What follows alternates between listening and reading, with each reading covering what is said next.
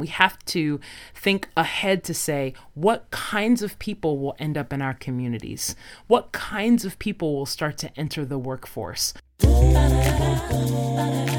Welcome to Culture Coach, a podcast with me, Nikki Lerner, helping you to engage in a proactive movement towards unity and understanding as it relates to culture and come from.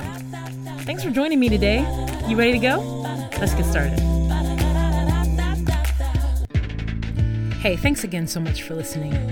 I wanted to create a space each week where you and I can learn about different cultures and come-froms in a safe, non-threatening, non-embarrassing environment. I hope you enjoy this podcast. For more creative resources and ideas, you can engage with me at nikkilerner.com.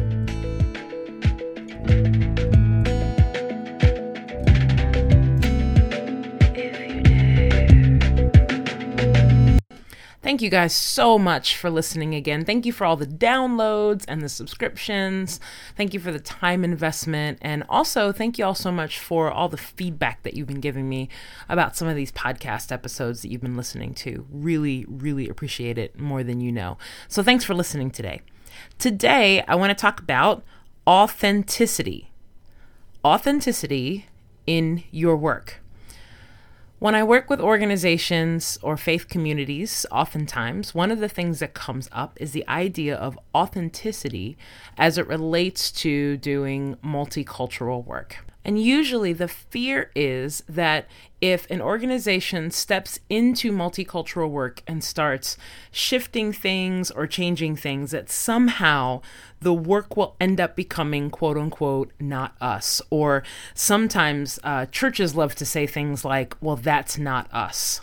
But the idea of that is us or that isn't us honestly is really relative. I mean, think about how many times in your organization, in your business, that you have seen a trend that's happening in the world or seen a trend that's happening in your community and shifted your business model to affect that change. Now, why did you shift your business model, or why did you shift what you were doing? Well, it was because you were seeing what was happening around you, and you were also thinking about the change that you wanted to make in the world with your product, your service, your business, your church. And you said, we need to shift accordingly in order to meet the need of what's happening currently all around us. And really, I want you to think about multicultural work life in particular very similarly. Now, again, depending on if you're in business or you're in faith community, in business, it's just a good idea to start making some changes around how do we create an environment where all kinds of people, or as many different types of people as possible, can actually feel like they are home, have some sense of home for whatever the length of time is that they work for you. If you're in a church environment, the goal is a little bit different because there is a spiritual and a scriptural element of why your faith community, your church, should be engaging in multicultural work. In fact, it's actually a mandate in the scriptures that the churches follow, that the model of the church should be one that is diverse. So here's what I would like you to think about or start to consider around the idea of authenticity, particularly when you are moving from monocultural to multicultural.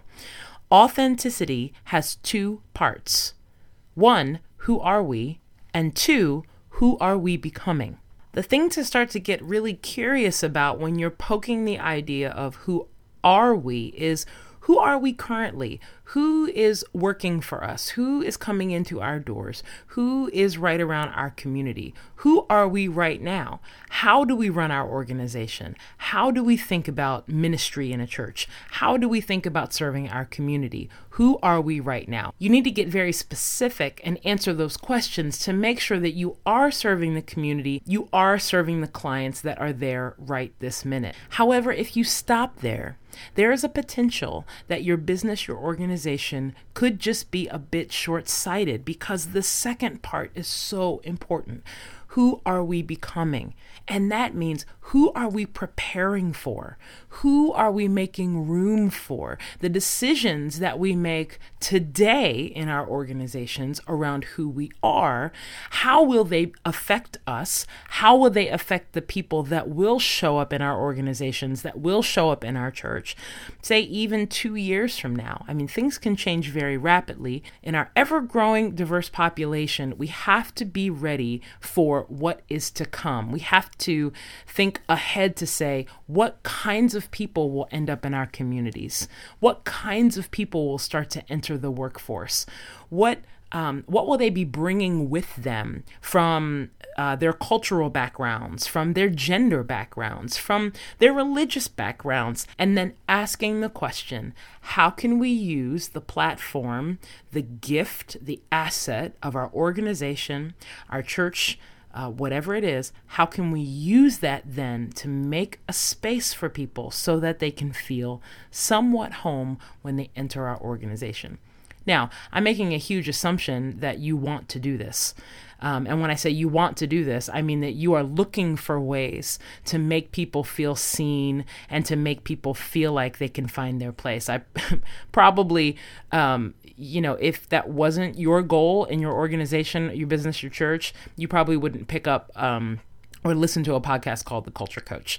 So I'm making that broad assumption that you are looking for ways to make room for people to diversify. So just remember that when you are planning ahead, when you are making decisions around culture and race and come from, and the people around you, maybe even people that you lead, can't yet see, why are we doing this? Why are you making this change? These people, whoever these people are, these people aren't here yet. So why are we making this change? You can communicate to them, because we are trying to be a group of people, an organization, a workforce that is authentic, and that is who we are and who we are becoming.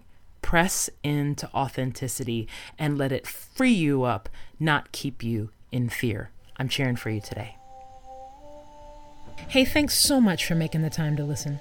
If you like the insight today, tell your friends and be part of the newsletter at nikkilerner.com. Remember, it takes that first decision to realize your vision for a more generous, multicultural life. I'll see you next week.